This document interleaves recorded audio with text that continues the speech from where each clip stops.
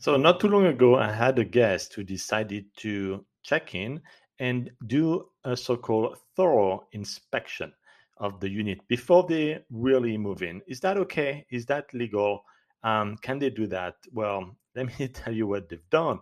So they went in the unit and they literally put the place upside down, taking photos of any tiny piece of dust or if they found a hair to make sure there is a nice zoomed photo and remove the bed sheets, remove the mattress cover, try to find any spot, anything on the mattress to show that, of course, the place is disgusting and that they need to have a refund.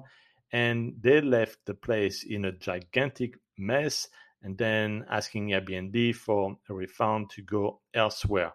They did that for 3 hours. So now the question is, why did it take them so long to inspect the place? 3 hours. How do we know that? Well, we do have Ring video doorbell on the outside, so we know when somebody comes in, somebody leaves the place. So 3 hours to inspect. The place is upside down. They may have used the place. You know what I mean? And they then decided to have a refund.